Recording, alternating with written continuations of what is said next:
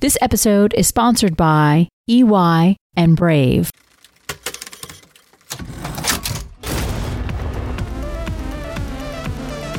Money is changing, both in form and function. Money Reimagined is about the changing nature of money, digital currencies, and various topics related to finance, blockchain technology, artificial intelligence, and more. Michael Casey and Sheila Warren walk us through the dynamic and evolving nature of the global economy and the implications for businesses, governments, and individuals as they must adapt to new payment methods and technologies. Welcome to Money Reimagined.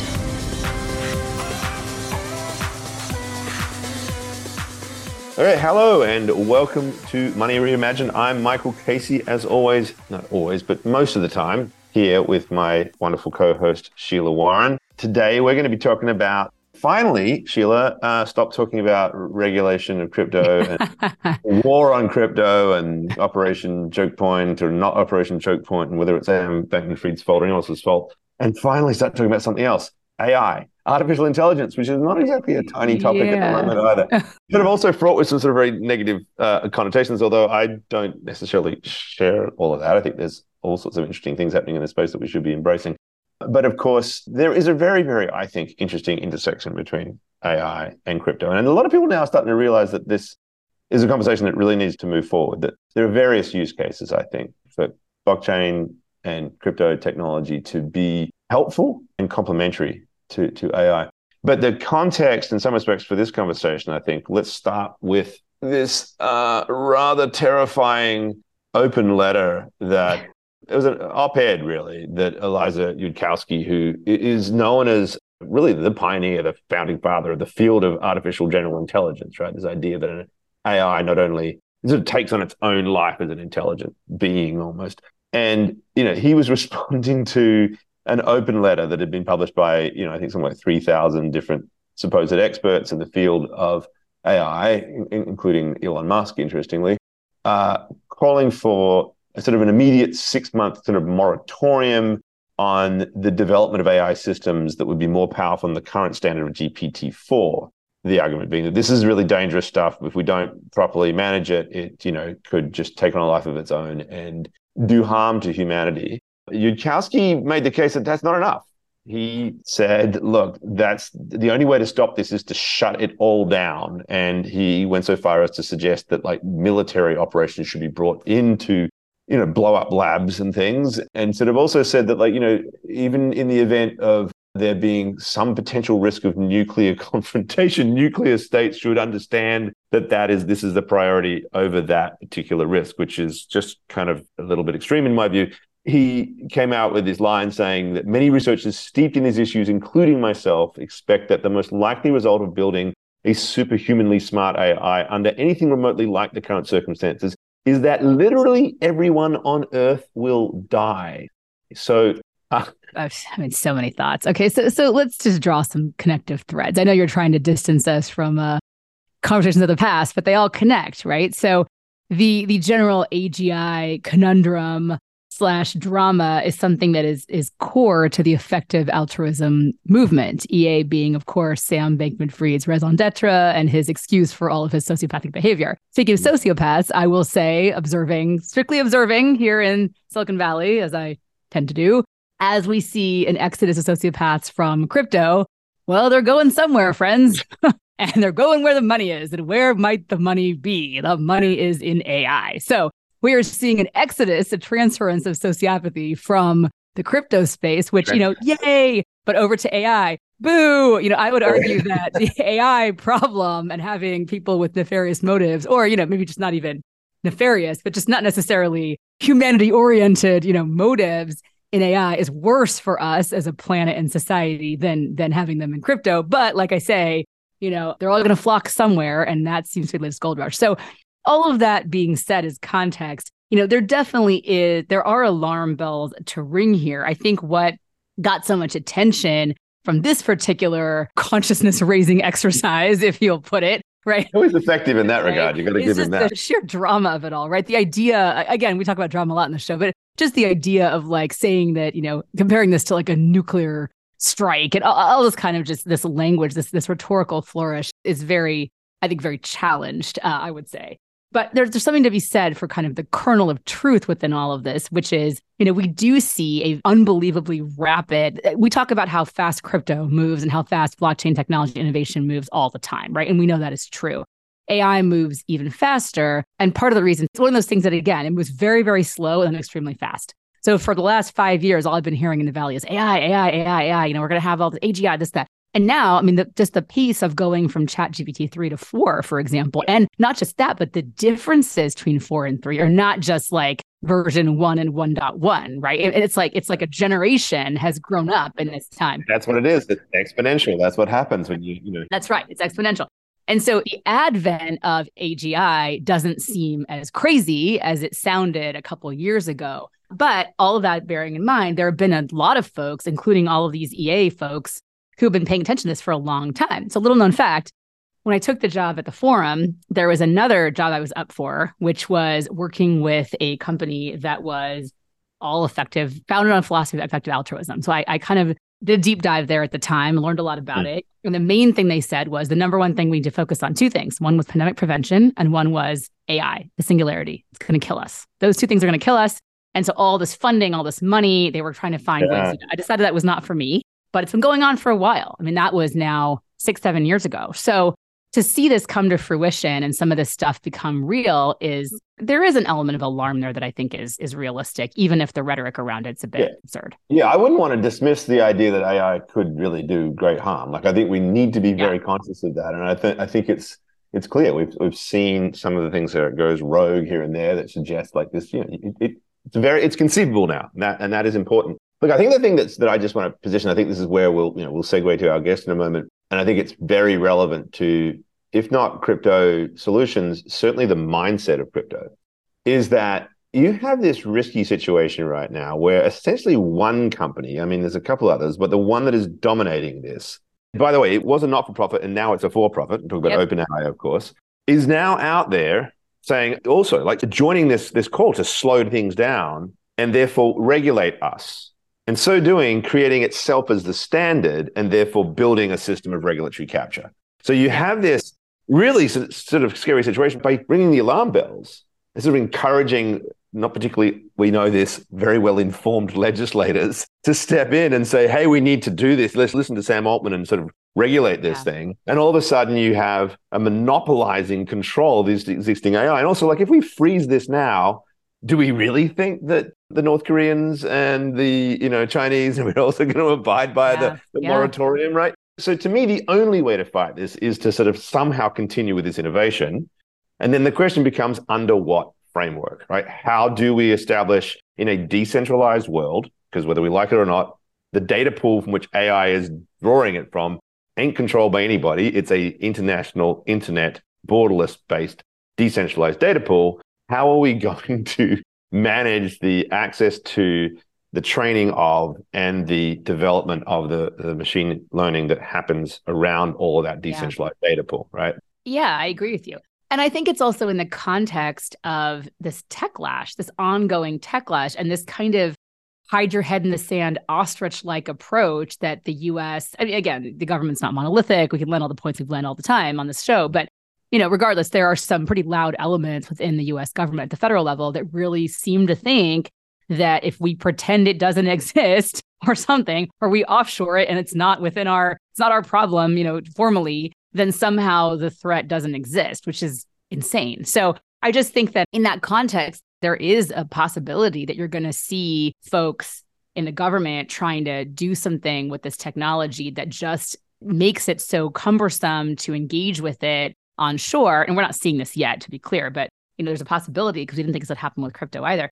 It becomes so cumbersome to engage with it on shore that people offshore just start moving things offshore and start taking that talent in other places where you don't have any kind of structure around it, and things move even faster. And that's actually lauded and celebrated. That is the connection between the crypto story that we've been banging up the last couple of weeks. That's right. It's all tied to techlash at the end of the day. And this, because if you shut the operation of crypto down here, then you are shutting your chance to deal with some of these solutions. And you're also sort of taking a very closed-minded approach to innovation by being so sort of hard-lined, whereas really the solution, I think, has to be open source. On that note, though, let's bring in somebody who indeed does straddle these two worlds. Jake Steeves, thanks for being here. Jake's a founder of BitTensor. What are we doing here? We did this. BitTensor. We actually had it all figured out. BitTensor. Right. I'm sorry about that. BitTensor.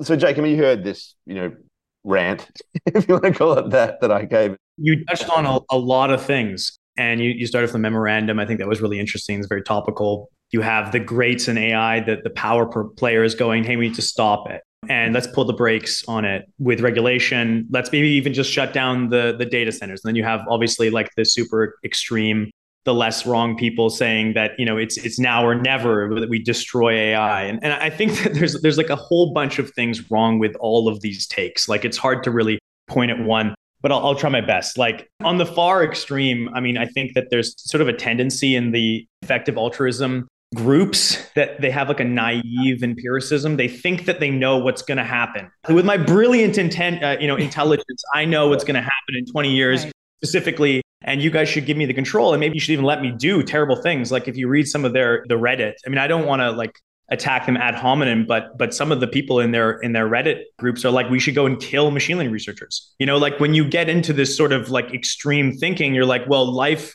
and death for humanity, is turning on my decisions. You get these Unabomber type people that could pop out of that extremism, and obviously I'm opposed to that. And it comes down to this, like, look, guys, you don't actually know what's going to happen. And I would say that like the way that we approach this problem, and you were touching on this, was like, where does crypto come in from an ethical perspective, from an intellectual perspective? It's that we have invented new forms of ownership with digital currencies. We've invented new forms of trust, censorship resistance. We have the most liquid technology for ownership that we've ever had as a humanity. And we can ask questions like, who owns it? And we can define structures of ownership around technologies in ways that we've never been able to do before. And I think that that's where like the principled solution to these questions, these far out questions about what AI is going to do to humanity can be answered is like, who owns it? Great. Okay. Potentially some bad things can happen, but if we can control it, if we can democratize its ownership using this hyper liquid technology of ownership and transfer of ownership, then that's the best way that we can create this symbiosis, a synthesis between the human biome and the AI biome. And this is getting super like, techie and like far out and sci-fi, but it also, this applies itself to the near term as well, where you have the memorandum and the question in these corporations and institutions that are trying to bring in regulation that are likely going to create moats for themselves. As you mentioned, regulatory capture. They're basically bolstering their power structure around the whole AI field, under the auspices of we're going to save humanity. Right.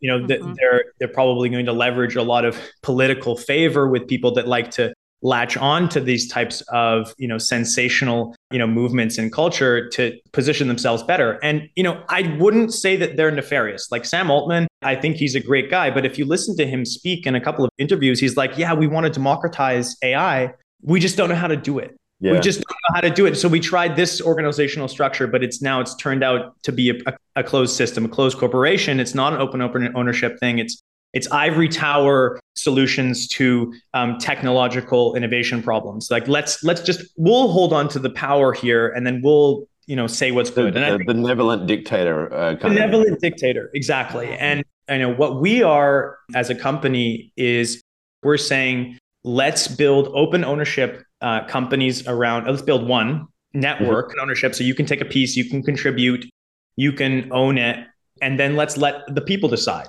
Really, like, okay, so if we all had a piece of this, then this thing is not going to come back and hurt us, because at the end of the day, the fundamental currency of the AI, the fundamental ownership part is in your wallet. That's where we think philosophically, that's our opinion on the field. Why don't you break down for us then, in the basic sort of high level position what BitTensor is doing then? Yeah. So it's an ownership. It's a collective ownership type of model, but how? What is the token mechanism and the like in that? Funny, we didn't actually build a system to solve this ownership problem. That sort of arose from the nature of the system itself.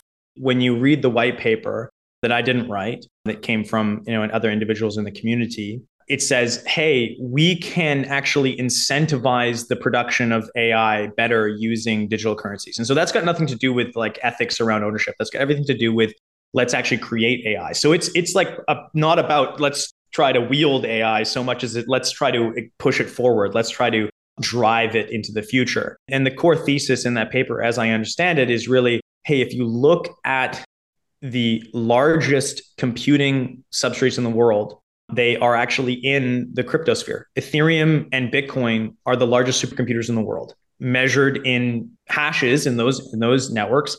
For good or ill, whether or not you position yourself on either side of the POW debate, they are megastructures. They are the largest computing megastructures that humanity has ever created. And they're hundreds of times larger than the data warehouses of companies like Google, which is insane to think, right? And that's all driven by building very aligned incentive mechanisms for a digital commodity. So in the case of Bitcoin, right, one way to think about it in the inverse is it's a network market for hashing power. And that's created this supercomputer. And AI is also a computing problem.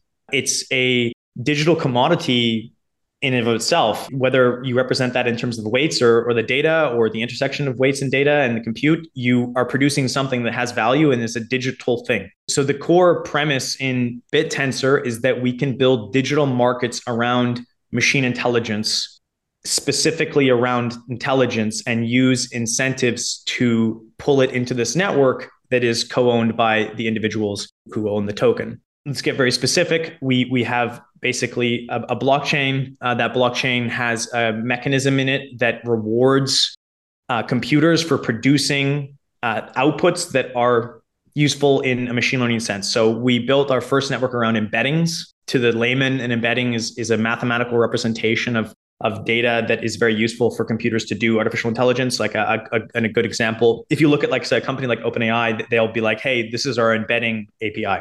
You can query GPT-4 and you can get its embeddings, which is the last layer of its neural network that encodes the meaning of the sentence that you've sent it. And that is really useful for machine learning models because they can actually read that numerical representation and use it for input to themselves for various reasons, doing classification, consensus, sentiment analysis. That's an example, but actually, the field is moving very quickly, as you guys know, and you talked about it in the initial preamble. It's like things are changing so fast. And, now the digital commodity that is most valuable to AIs are the outputs of other machine learning models. And this is, what has recently happened with ChatGPT is a very good example. So, OpenAI completely 0 to 1 the field, changed us forever as a species by really just implementing the research they released a year before around InstructGPT, where they use reinforcement learning to fine tune large language models so that they were very good at doing, answering via completion. Long story short, they have these great outputs to your questions. Hey, write me a poem. And it's like, boom, there it is. And that's all just by taking these very large language models that were previously, fine-tuned to specific tasks and using reinforcement learning to get them to do question answering and in a very, very effective way. And anyways, the outputs of these models, when you say, hey, write me a poem, and then it writes you a poem, or like, what's the capital of Texas, and it says Austin. Those outputs and the sequence of those outputs is a digital commodity in the sense that it holds an incredible amount of value. It's refined information. It's very valuable. It's so valuable that Anthropic, which is another AI company, and Google both trained almost completely their versions of chat models off the outputs of ChatGPT.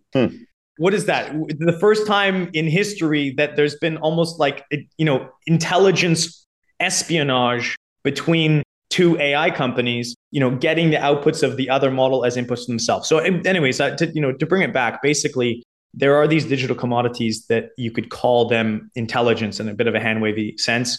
And, BitTensor, what we do is we're building markets around these digital commodities because we can basically incentivize them into production in the same way that hashes are incentivized in Bitcoin. And that allows us to scale using that amazing quality of the internet and open ownership systems that we can get very, very large. So we are trying to overtake OpenAI, we're trying to overtake Google, and we're trying to do it inside the cryptosphere by unifying these technologies. And that's basically what we are. Wow. So, a lot of the, so interesting, but a lot of the concern around this around AI, fundamentally comes back to governance, right? Which is what you're talking about. If only there were an industry segment that had been spending a lot of time, reinventing democracy and thinking about, governance, right?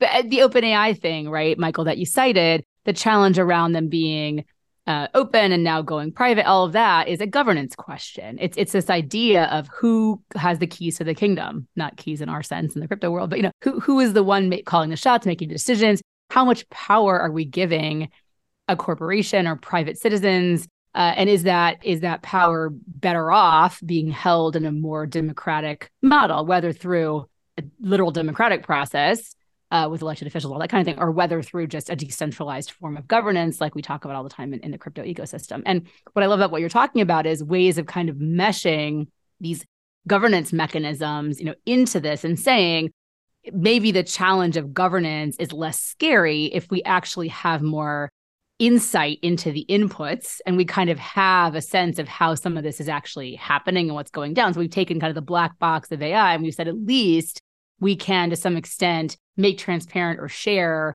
as much as we can of the process. And then maybe there's a more, like, I don't want to call it auditability. There's kind of more of this accountability type of function. Yeah. So comment on that. That's really interesting. And this was this was the original thesis of OpenAI. They were like, okay, we don't know how to make it open ownership, but let's just release the research.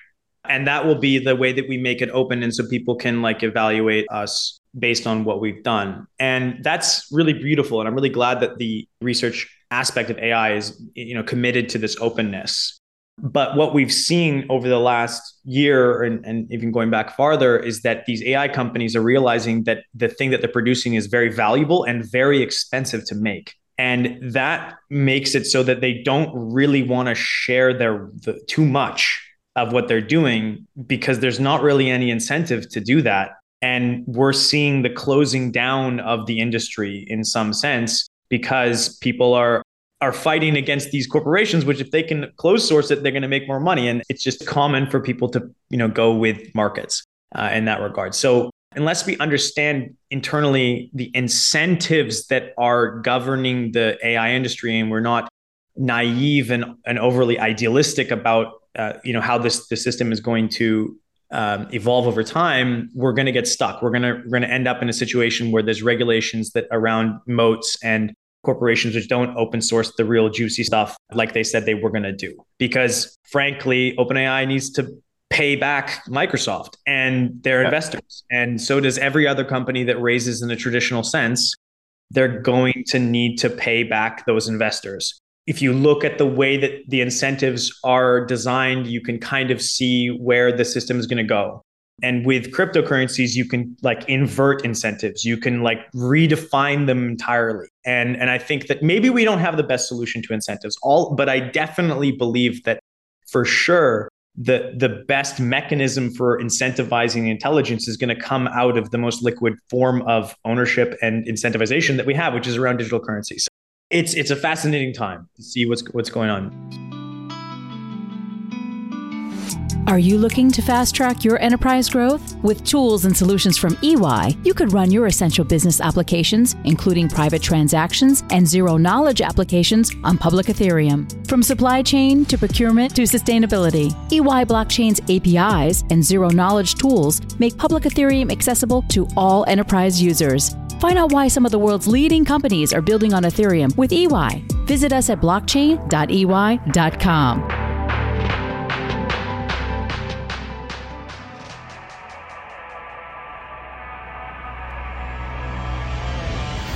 With Brave Wallet, you can securely manage your crypto across 100 chains, including Ethereum, L2s, Solana, and more. Buy, send, hold, and swap crypto and NFTs, all right in your browser. No extensions required. Download the Brave browser today to get started at brave.com/wallet.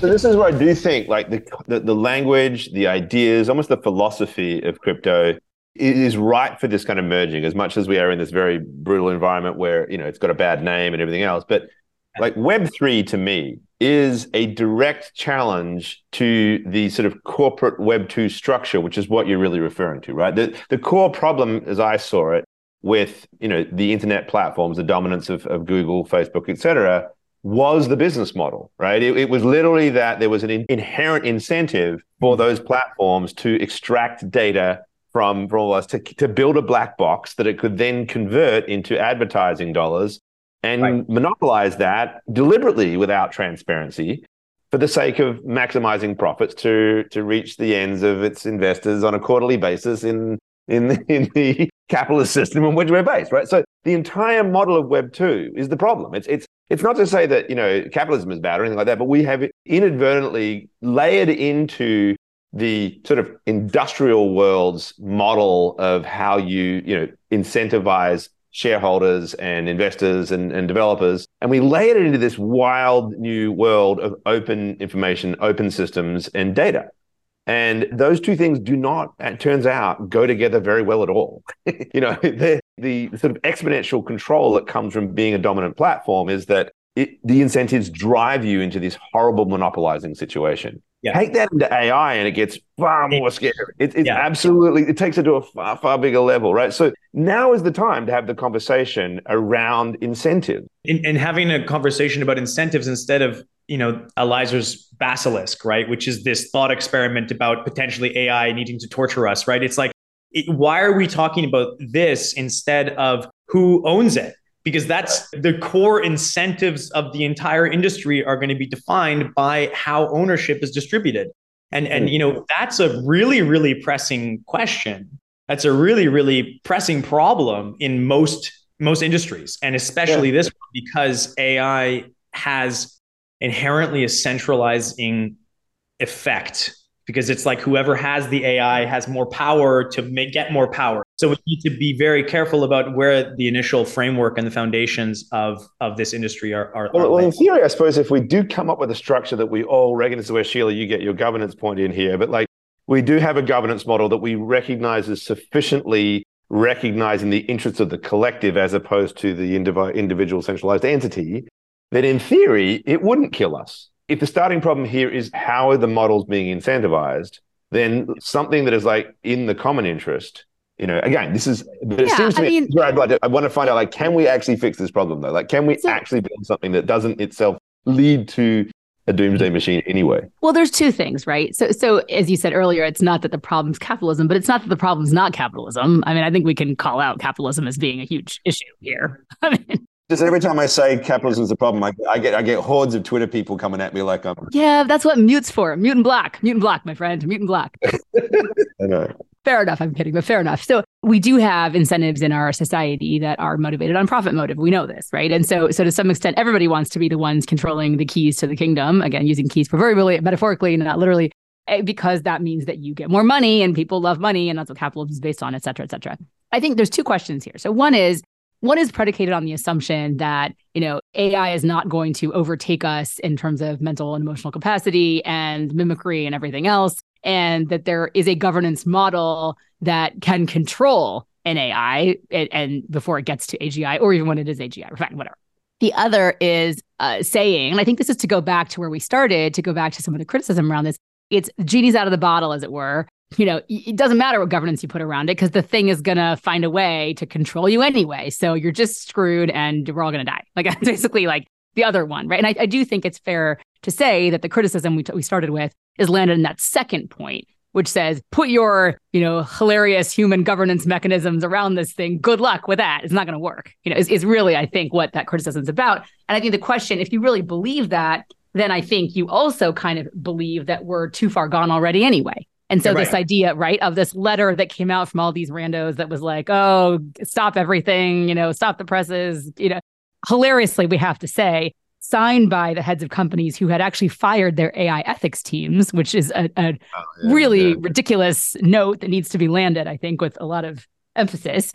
I think you have to believe, if you're in that second camp, that that's kind of done, and we're watching this thing happen, and anything we're doing is just stalling the inevitable. And that gets back to the points we made about, well, if this is inevitable, that the machines rule us and the singularity is upon us and all these kinds of things that we've been talking about since like the 70s and 80s, then where do we want the fake control that we have to be located? And is that within a Western-ish, or quote unquote democratized system of government and governance, or is it, forget it, we're not even pretending? There's so many things wrapped up in this. And so I always go to the question of governance because I tend to believe, based on what I know, and again, this is not my area of expertise, although I did oversee AI when I was at the forum, I do think that there's still a chance that we could put into place governance that at least makes transparent what these inputs, like we talked about, right? You can kind of make transparent what that is, which can create some kind of accountability, which is not to say that if you really achieved escape velocity, you could shut things off. That's not really a concept, but we could at least be more mindful about what it is that how we are training these systems and what we are training them to do and who we're allowing to have access to train the models, which I think is a really important question. Because again, to get back to kind of the capitalism argument, we have a broader societal issue, which is in our capitalist society, we have, as we talked about on the show many times, we do tend to empower a certain demographic of individual personality, et cetera. The charming sociopaths, right, are there for a reason, right?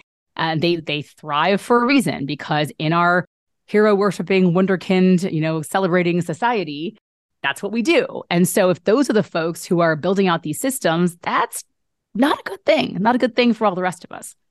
Yeah. Jake, maybe describe what your community looks like right now, how they're working together, what opportunities, challenges are they facing, and is it growing? Just give us a bit of a picture of what the Potenza network looks like at the moment.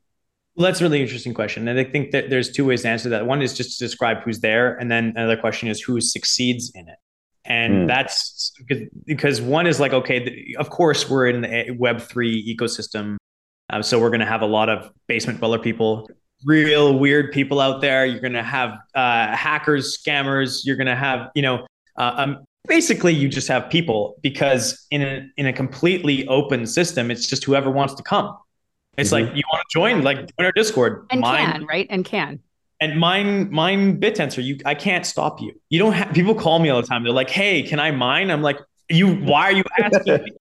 That's like, I don't need to hire you. You can just be a participant. And so it's permissionless. And I think that's a very good quality of what we have. And I think that we have a lot of people that are, probably traditionally Web3 people that have been pulled into this because they know this is a good idea. And I would say it's been very hard to sell to machine learning engineers that are maybe more traditionally educated and are not part of the Web3 ecosystem because a lot of them have a lot of anger towards Web3. They haven't liked that we've got really rich because they think that it's all a scam. And honestly, I frankly understand that because to understand what is going on here, you kind of have to deep dive, to understand what Bitcoin is. That initially I hated it. And so I think that there's a force that pushes people away from Web3 and think that it's all just a scam. So there's definitely a bias in who's there. The interesting thing that I'll add though is that the people that get into the system and really mine it and really come to control a lot of the network are not the people that you'd expect. And they're definitely not the people that you would hire. It's like, you'd be like, no, and they don't hire those people. But then they turn out to be really, really, really, really, really, really smart people. And you can imagine how in an AI world, the person who is the maverick, who is running against the current, may well be the solution that finds the fascinating path because everything else just lends itself to conformity. And that's not where solutions get found, right? Absolutely. There's no conformity. And it's the people, they just are winners, and they might not even know much about AI. And then they just learn it and they just become the best. So that's very cool quality of these things. There's a lot of things I've learned about being very close into the development of cryptocurrency and an ecosystem of people that it is fascinating to me. How one of the qualities of borderless systems is that I have a company, we have a foundation that tries to govern the system, but the ecosystem itself is your company and you're all working together and you're all pulled together with a shared value system, specifically a value system, because the money is the thing that drives us, that pulls us together. And I think that the fact that we're rooted on a currency allows people to have this shared value system, to participate in the shared value system where they wouldn't otherwise be allowed to with these ivory tower organizations. So anyways, to answer your question, basically we have all sorts of people that a lot of them we don't even know, that they're maybe invisible to us, that are in this ecosystem. And we pull in some amazing amazing things. Like, for instance, I don't know how to get very cheap GPUs, but there are people out there that know how to get GPUs about a tenth of the price that you can get on Lambda Labs, for instance. And maybe in a bit of a nefarious way, they are getting that. And I don't know, but that compute power is on BitTensor, and I don't even know where it comes from. All I know is that I cannot compete with it. So that's an interesting quality too. When coming back to less on the ethics side and the philosophy of BitTensor, just that core technology's ability to leverage compute and human resource capital in ways that a closed system cannot. There's an industry around doomsdaying, right? It's a fundamental industry, and that's what bothers me about this. So anyway, so that's just good. But so Jake, one thing that you said earlier that I thought got me thinking, you mentioned the fact that there's this powerful element of the new phase of AI development we're in, where the outputs of ChatGPT become these powerful things.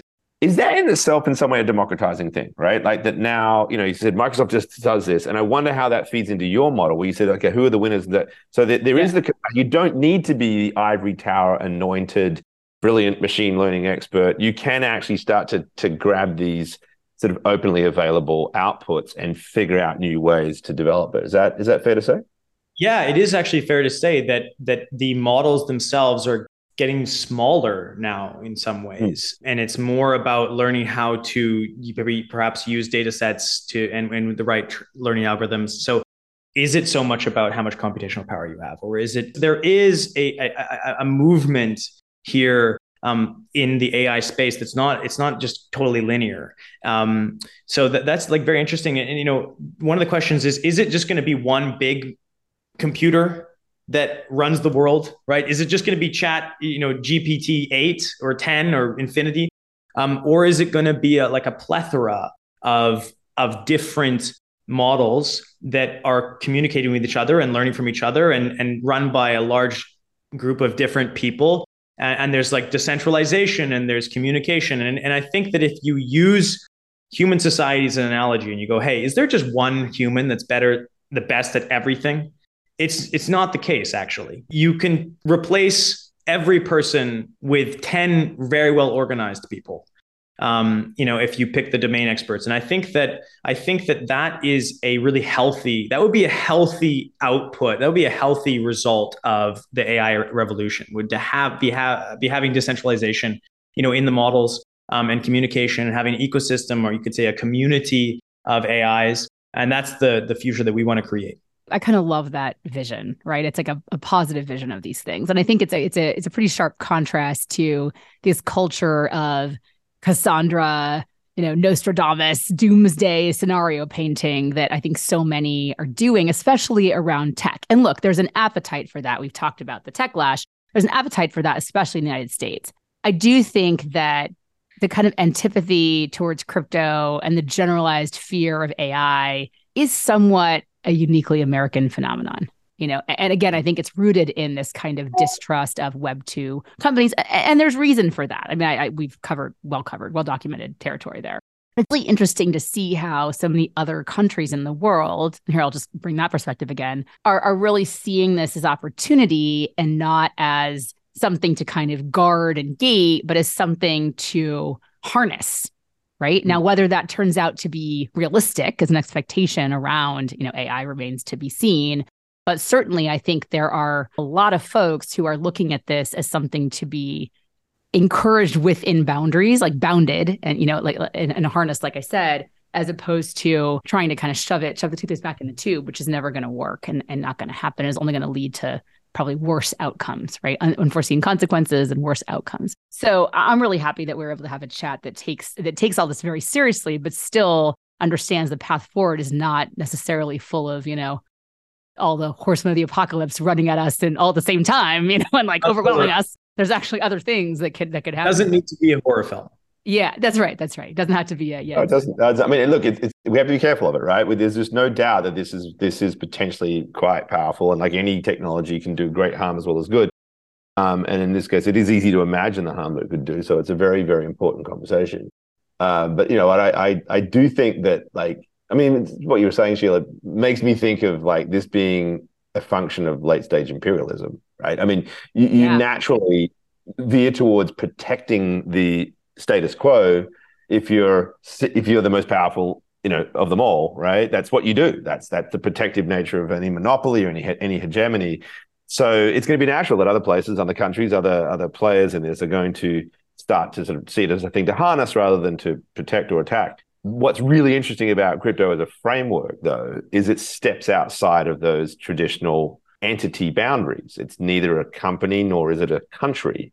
And Jake, you described this network of people. You don't know where they're coming from. They're from anywhere. So, and as a result, there's sort of they are, and in some respects, Balaji Srinivasan's new network state, right, existing in this particular community structure. Could it evolve into something nefarious? Quite possibly, right? I mean, we need to keep our eyes open here. This is not. I think one of the things that the crypto community would not do well to do is to sort of simplistically tout that they have the magic solution to all these problems, right? I think that's gotten into trouble in the past, right? This is not a blockchain fixes everything mindset, but it does occur to me that like the beauty of what it's brought to me and the way I see it, it changes my way of thinking. I mean, and Jake, you said it brilliantly. Like this, it's about incentive and the sort of incentive structure that's in place. So thanks very much for coming on the show and illuminating us. There's so much that we could do. I think we're going to be talking about AI for quite many more episodes here, Sheila. Yeah, I'm excited. Yeah. So, Jake, thanks a lot.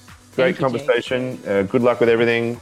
Thank you all for listening. Do come back again next week for another edition of Money Reimagined. That's all for now. Bye-bye. You've been listening to Money Reimagined with Michael Casey and Sheila Warren. The show has been produced and edited by Michelle Mousseau. Our executive producer is Jared Schwartz. Our theme song is Aida by Neon Beach. If you have any questions or comments, we would love to hear from you. Please reach out to us at podcasts@coindesk.com, subject line Money Reimagined, or leave us a review on your favorite podcast player. Thanks for listening.